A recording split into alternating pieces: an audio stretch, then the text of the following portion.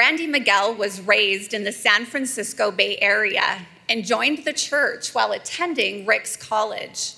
Brandie then decided to serve a full-time mission and was called to the England Leeds mission. She later attended Brigham Young University to finish her educational goals. Her career has led her from coast to coast, but ultimately she landed her dream job here at BYU-Idaho. Brandie has served in various church callings, including in the primary presidency, in the Young Women's presidency, and Ward and Stake Relief Society presidencies. But she now serves in her favorite calling, teaching the best class in primary. We love Brandie. She is a great teacher. Look at all of you. Look at your beautiful faces. It is such a great pleasure to be with you today. I am humbled by this opportunity and pray that the Spirit of the Lord will be with us so that I can share the message that God has prepared specifically for you today. As I prayerfully began my preparations for this address, I immediately felt that my talk should focus on the mission of BYU-Idaho. That feeling was quickly confirmed in meetings and conversation across campus. In one particular meeting, Brother Bill Riggins, our diversity and inclusion officer, shared an experience he had in 2 of his religion classes. He asked approximately 100 students if they knew the mission of BYU-Idaho, and none of them, not one, knew what that mission could be. As I prepared more intently, the Lord brought ideas, scriptures, and principles to my mind and heart, and I knew this would be the topic for you at this devotional today. The mission of BYU-Idaho happens to be a topic that I am very passionate about. It means so much to me, and I hope it will help you feel purpose and inspire you to take the university's mission on as your very own.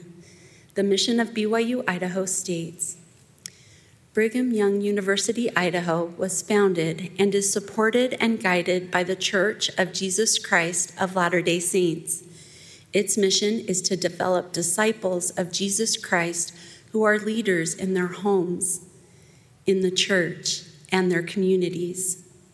The university does this by building testimonies of the restored gospel of Jesus Christ and fostering its principles in a wholesome, academic, cultural, and social environment, providing a high-quality education that prepares students of diverse interests and abilities for lifelong learning and employment, serving as many students as possible within resource constraints, delivering education that is affordable for students and the church. Then President of BYU-Idaho, Elder Kim B. Clark, used to summarize this mission statement into 3 words: build, disciple, leaders. In an all-employee meeting, Elder Clark emphasized the importance of this mission. The development of disciple leaders is the focus of every aspect of BYU-Idaho.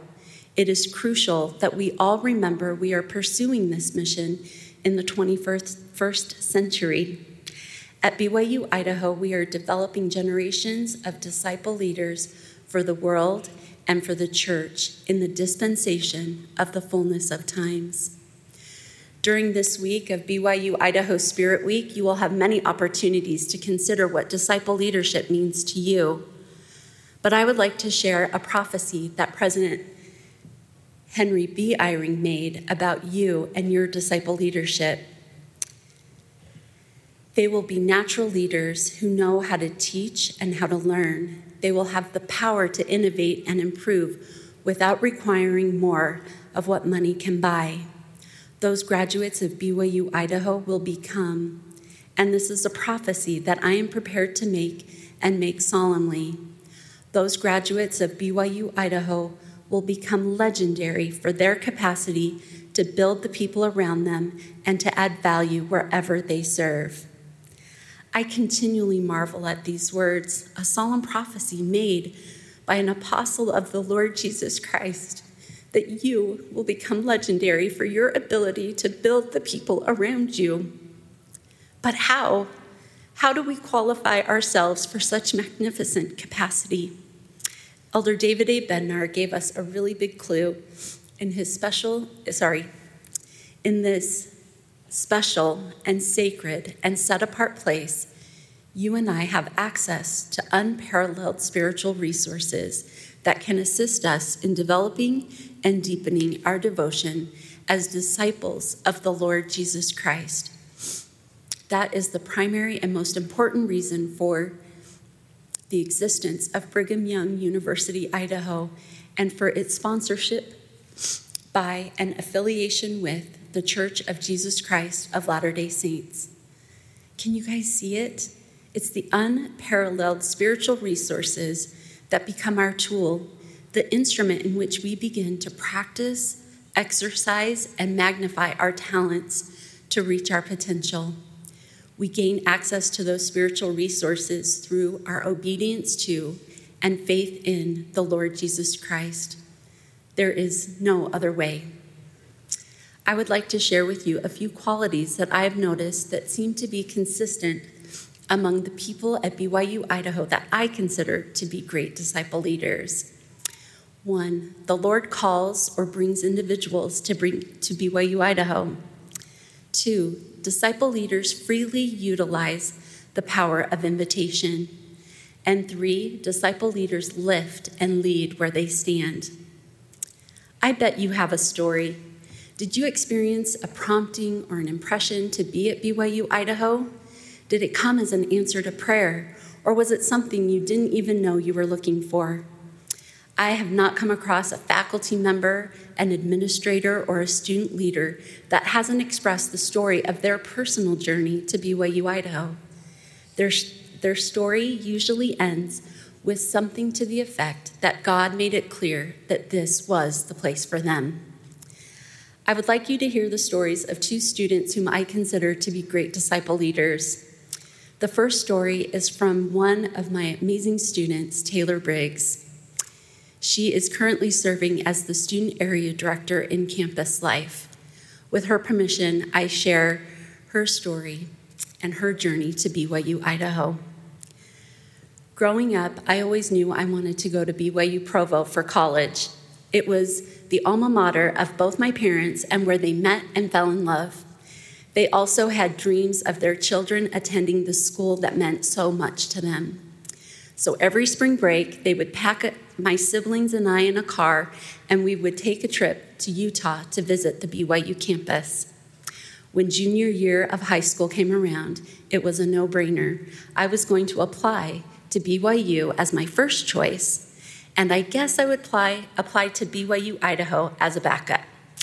While I was waiting to hear back from the admissions offices, my family decided to take a trip to Rexburg.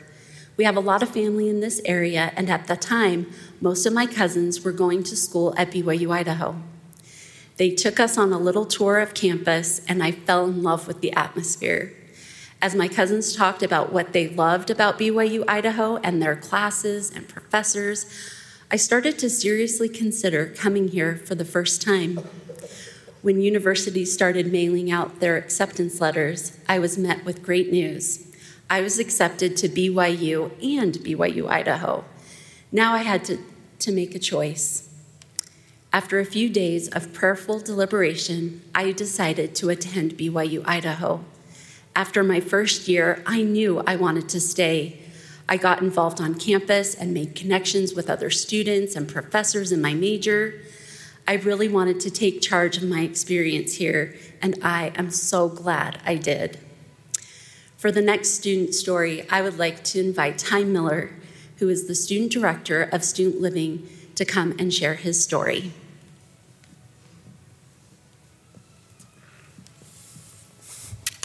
When I first applied for college, my heart wasn't in it. It was more something to be checked off the list rather than something I actually wanted to do. I thought of BYU as the place to go due to my parents having gone there, along with my 3 older sisters. I applied, and then I didn't get in. I did get into BYU, Idaho, and I came half-heartedly, did a semester, and then left for my mission. It was sometime between then and coming back from my mission that something changed. I returned with a better mindset and the intention to serve not only my Savior, but my community. And that is when I got a call from a program called New Student Mentoring and a phone call interview from Gabe Costa y Silva, who would later become a really good friend and coworker of mine. He invited me to become a mentor. And that semester, I learned that I could be part of miracles, even after the mission, that the Lord still needed me, and that he needs us, and that what we do and where we serve does matter. I went on to help lead mentors. I remember one vivid semester where I found a fellow student that I needed to serve every single week. Today with my team, we feel like that happens on a daily basis. I originally came to BYU-Idaho because I didn't get in where I wanted to go. I have chosen to stay because this university has taught me what it means to be a leader, and more importantly, it has taught me that we are to be disciples first. And the Savior is the best example that we have. I promise you that no matter where you are in life, following in his footsteps as a disciple leader is the best thing that you can be doing right now. I love him. And I testify of his love for you. You are wanted here. And I leave my testimony of that in the name of Jesus Christ. Amen.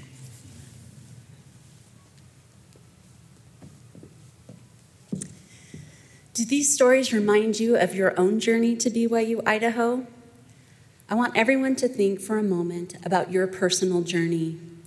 If you're still discovering your journey, that's okay. Maybe these stories will spark a memory or inspire you in your reason for staying at BYU-Idaho.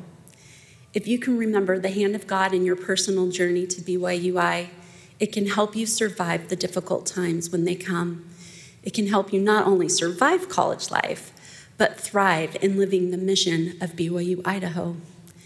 As was mentioned in my introduction, I came to Rexburg before I was a member of the Church of Jesus Christ of Latter-day Saints. Everyone then, and now still, everyone asks me why on earth I would come to tiny Rexburg, Idaho. Well, my story begins with the power of invitation. My best friend growing up is named Chantel. She came to Rexburg, Idaho to attend what was then Rick's College. She wasn't a member of the Church of Jesus Christ, but that didn't last too long for her either. She loved her experience here. Every time we spoke on the phone, she would invite and encourage me to join her. Those invitations would end up changing my life forever. I came to Rexburg during the summer session without my friend Chantel. I would take some classes, then we planned to come together for the fall semester. During that summer session, I lived in a house with 14 other girls, which I would not recommend to anyone. However, there were 2 girls that noticed little things about me that indicated to them that I didn't know much about the church. I didn't fast on Sundays, I didn't go to ward prayer, and I didn't have much interest in the home evening activities. They kindly asked questions and could not have been more shocked to find out that I was not a member of the Lord's church. The next day came an invitation to read the Book of Mormon. It was to help me prepare for a religion class that I would have to take in the fall semester. I wasn't very interested, but I agreed just to be gracious. They would ask me questions like, how do you feel about the Book of Mormon? I didn't really know how I felt about it, but I would say things like, wow, Layman and Lemuel really need to get their acts together. Then with even more emphasis, the girls would say, no, how do you really feel about the Book of Mormon? My blank stare solicited the request to pray to know if the Book of Mormon was true. Again, I agreed just to be gracious. Night after night, I would pray to know if the Book of Mormon was true. Because I didn't know any better, I would also ask for a sign to tell me the answer that I was looking for. I would kneel beside my bed and look around for the answer.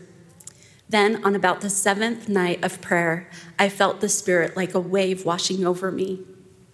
Then I heard, as clear as day, "Why do you keep asking me something you already know is true?" I jumped up and I pulled the covers over my head.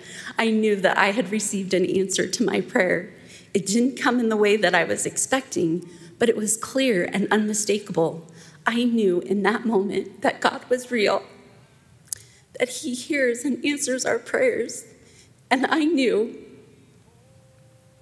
that my life would literally be forever changed. I want to share a story that Elder David A. Bednar describes, where he describes the power of invitation.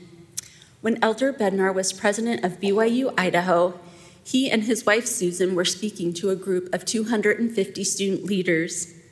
He invited them to prepare spiritually for the devotional with then President Elder Henry B. Eyring, and come dressed to devotional in their Sunday best. He challenged a group of students to an experiment where they would each invite 5 other students to do the same, and ask that 5 to invite 4 more, and that 4 would invite 3, and that 3 would invite 2, and that 2 would invite 1. Tuesday, when Elder Bednar arrived on campus, every student was dressed in their Sunday best. How do you go from a Friday night with 250 students to Tuesday at 2 o'clock devotional with 12,000 plus students?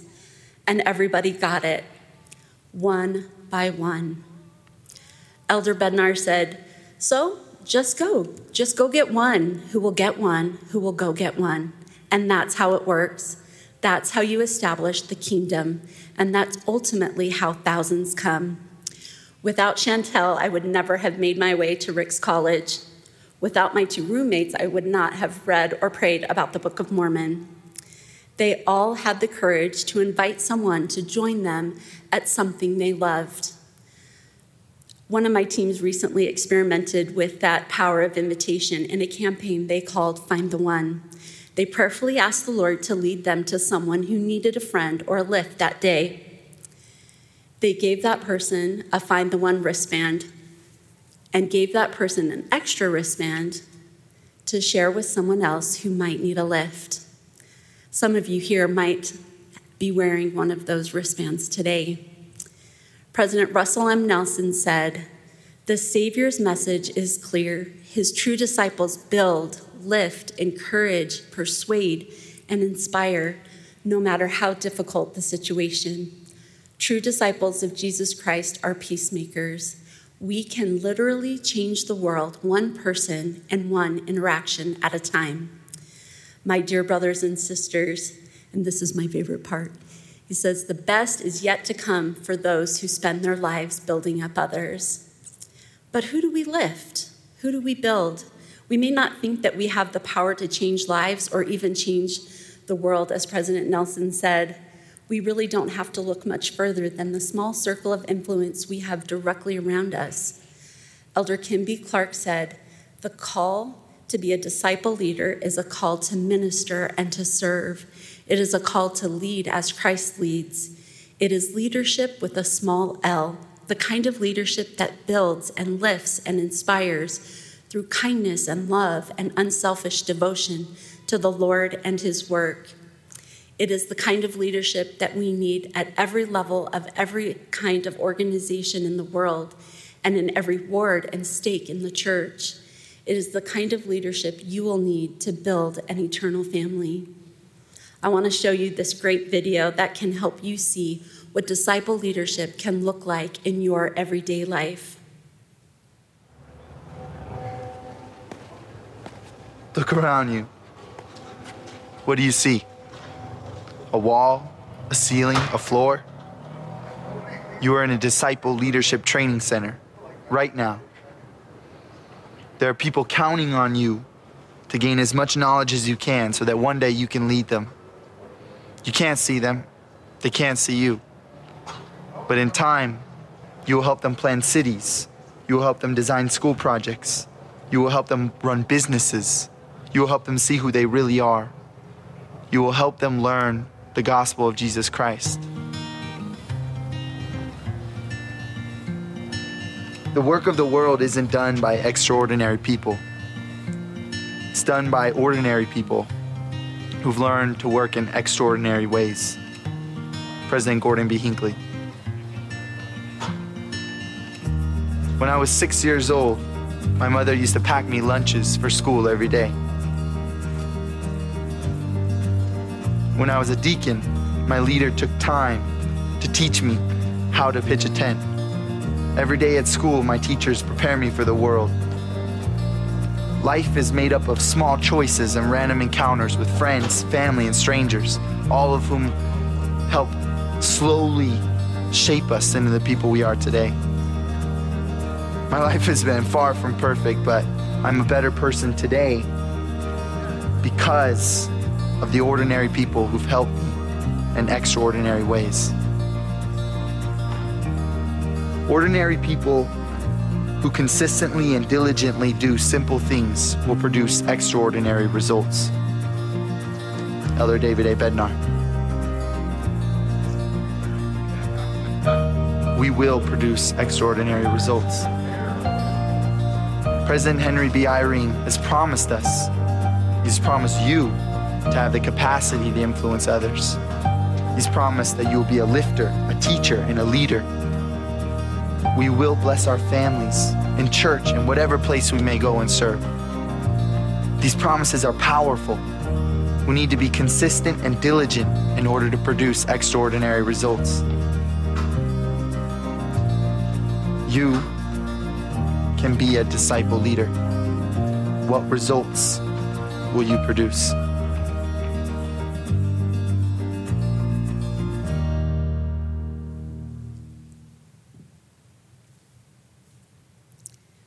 Disciple leaders are just ordinary people. You, all of you, can become disciple leaders. It is through the small and simple things we do each day. Remember God's hand in your journey. Utilize the power of invitation and lift within your circle of influence. You will access those unparalleled spiritual resources, and you will become legendary for your capacity to lift and lead those around you. I invite you all to take a moment to think about one person who needs an invitation from you. Is it someone on campus that needs a friend or a sense of belonging? Is it someone back home that would benefit from experiencing the power of living the mission of BYU-Idaho in their own life? Pull out your phones and reach out to that person right now. You just might change someone else's life forever, and you will be living the mission of BYU-Idaho. I would like to close today by sharing my testimony of the Lord Jesus Christ. I love him with all my heart. I know that he lives. I know that he leads his church and that this is a university of his. I know that he loves you and he wants so badly to bless you in every way possible, to strengthen you, uplift you, and help you to reach your full potential. I leave these things with you in the name of Jesus Christ. Amen.